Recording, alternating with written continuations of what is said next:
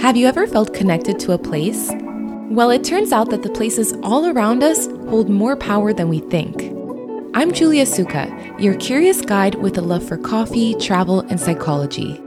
In each episode, I chat with experts and explore all sorts of places, from the ordinary to the downright bizarre. Together, we'll venture from the cozy corners of coffee shops that teach us the power of community to the peaks of the world's tallest mountains that dare us to live life on the edge.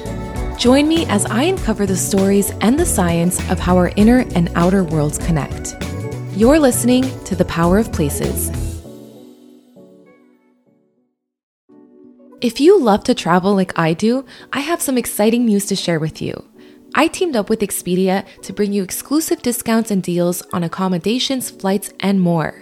Last year, I traveled to Hawaii and stayed at the amazing Twin Fin Hotel, which has stunning views of Waikiki Beach and Diamond Head Volcano.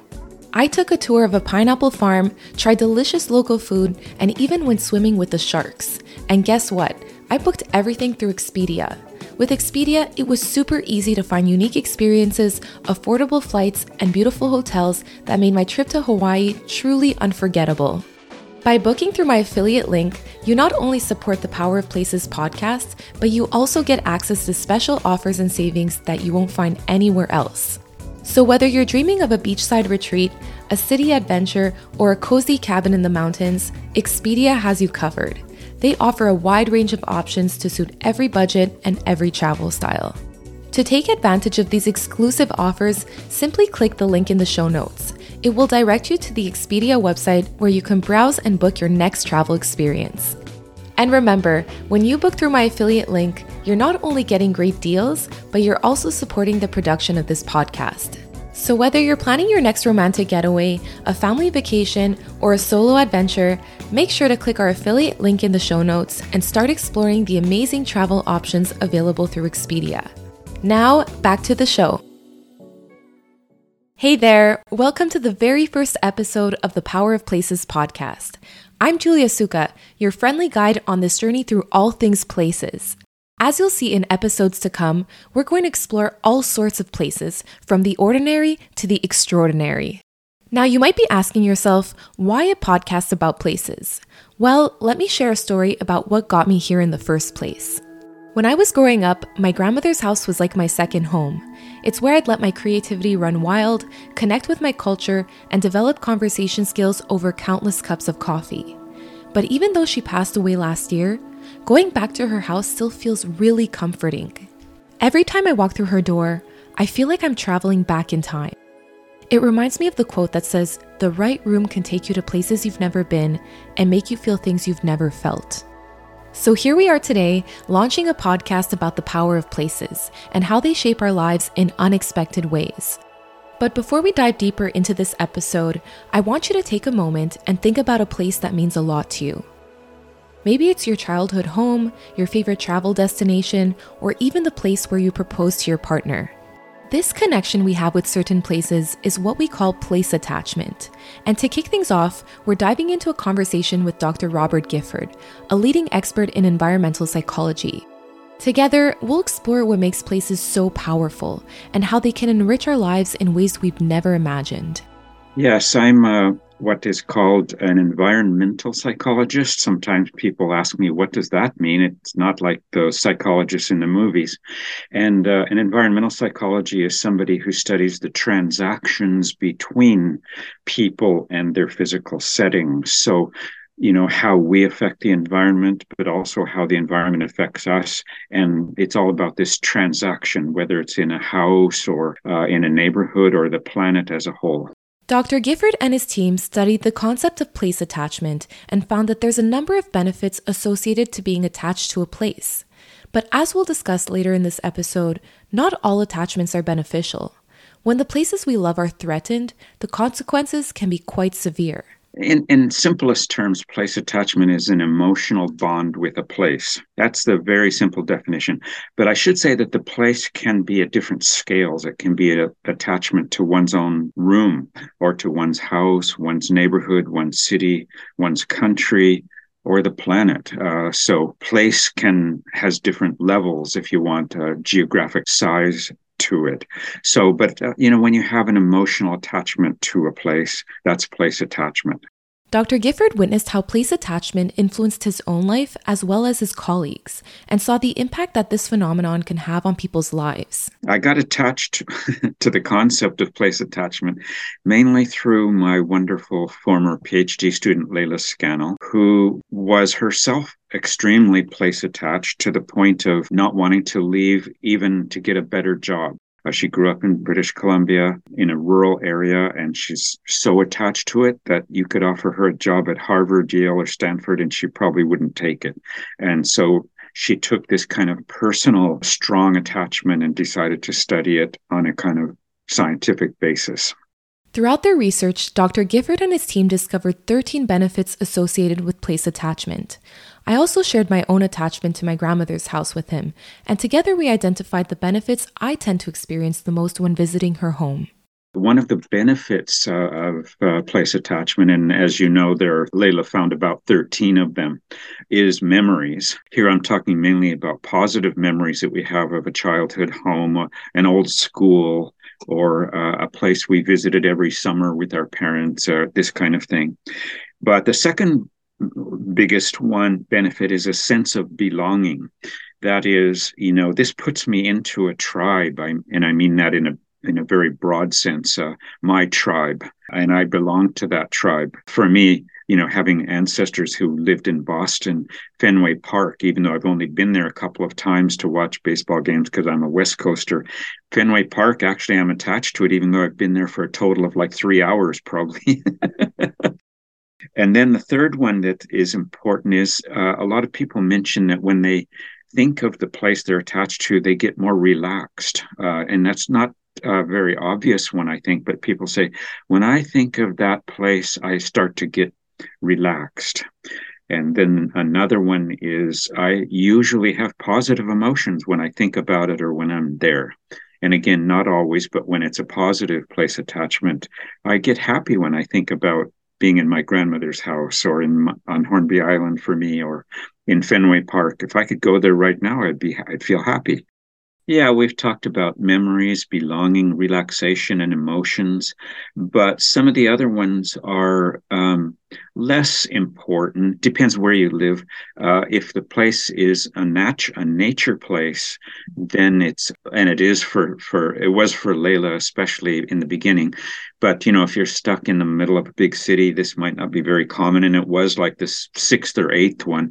But a lot of people have a special place in nature, a special tree or a special valley. These benefits are not separate from each other. You go there and you feel positive emotions, you relax, you have memories, but happens to be in nature. Some other ones are that people feel sometimes a sense of personal growth when they're in the place where they are.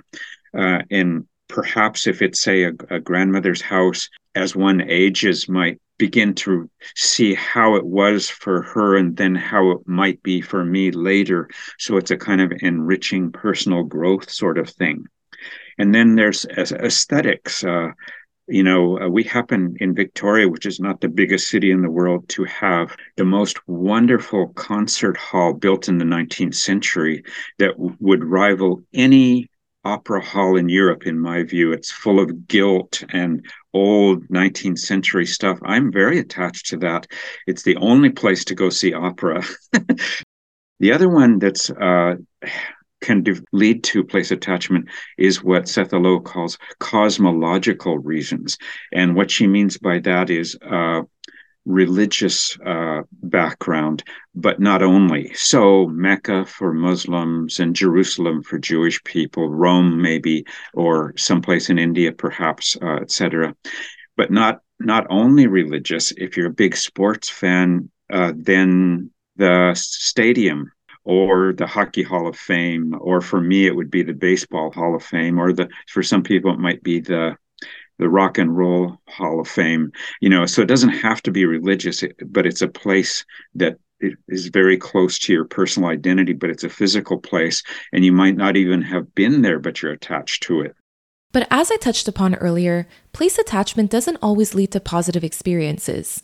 When our most cherished places are threatened or lost, the consequences can be severe, sometimes even fatal. Unfortunately, places disappear. The house that you grew up in is demolished. The school that you live in got remodeled so you don't recognize it anymore, but you were very attached to that middle school or that high school. Or what's happening a lot as the world population moves past the 50% urbanized level, when only 10,000 years ago, nobody lived in cities, and the percentage of people in cities has been steadily increasing for 10,000 years, so we're at half now. What it means on the other side is a lot of little towns and villages are disappearing, and you can read stories about the last 3 people that live in some village somewhere trying to keep it going. And or it gets destroyed in a hurricane or a earthquake or something like that. So part of place attachment is place loss, however it gets lost. And so people, of course, grieve for a lost home. There's a famous study of Boston when there was a slum clearance and new housing was provided. And when everybody got back into the same physical blocks, they were grieving for their lost home. That was the name of the article, because even though their housing was nicer, they'd lost all the kind of connections, like where is the hairdresser? Where is the pharmacy now? Where is the grocery store? It's all jumbled up now, and I don't like it anymore. So they were grieving for a lost home. There's a lot of research that says, a town has a moderate earthquake, like 6 or 7, and stuff happened. What would a rational person do? Move to a safer place. But there's a very strong tendency for people to move back to that town, however it's rebuilt.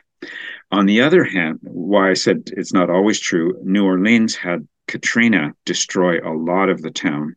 And so what I just said is, okay, everybody moves back. But I think the population of New Orleans has gone down a lot because a lot of people did say, I don't want to go through that again.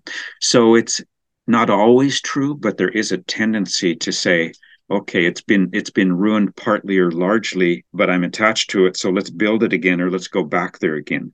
Lytton, as you might know, is a town inside of BC that pretty much burned down from a wildfire. So they're trying to rebuild that. Why? Because everybody in that small town wants to have it back. But the downside, again, is you go back to the same place and the earthquake happens again and actually kills you, or Katrina, you die in a new hurricane or something. So sticking to a place can have either occupational or even fatal consequences. As my conversation with Dr. Gifford came to an end, I threw in our bonus question, something I ask all our guests on the power of places. What is your favorite place to be? I am attached to several places. I'm spiritually attached to San Francisco. I'm a 60s kid who grew up in that era of that music and anti-war protests. So I would love to go there. I really like my house. I'm happy to be in my house. I love to go to Hornby Island when I can because I put so much effort and time, and it's a beautiful natural place. As we wrap up our very first episode on the power of places, it's clear that our connection to our surroundings runs deep. From the comfort of childhood homes to the vibrant streets of our favorite cities, the places we connect with shape not only our memories, but also our very identities. While today's episode provided a brief introduction into the significance of places in our lives, our journey is far from over. In the upcoming episodes, I've had the pleasure of chatting with some really cool guests who've been to some of the most unique places. So don't forget to subscribe to the podcast so you don't miss any future episodes. Thanks for tuning in to another episode of The Power of Places. Don't forget to subscribe to our podcast on your favorite platform so you never miss an episode. And if you want to dive deeper and connect with listeners just like you, follow me on Instagram at The Power of Places. Until next time, keep exploring, and I'll see you in our next adventure.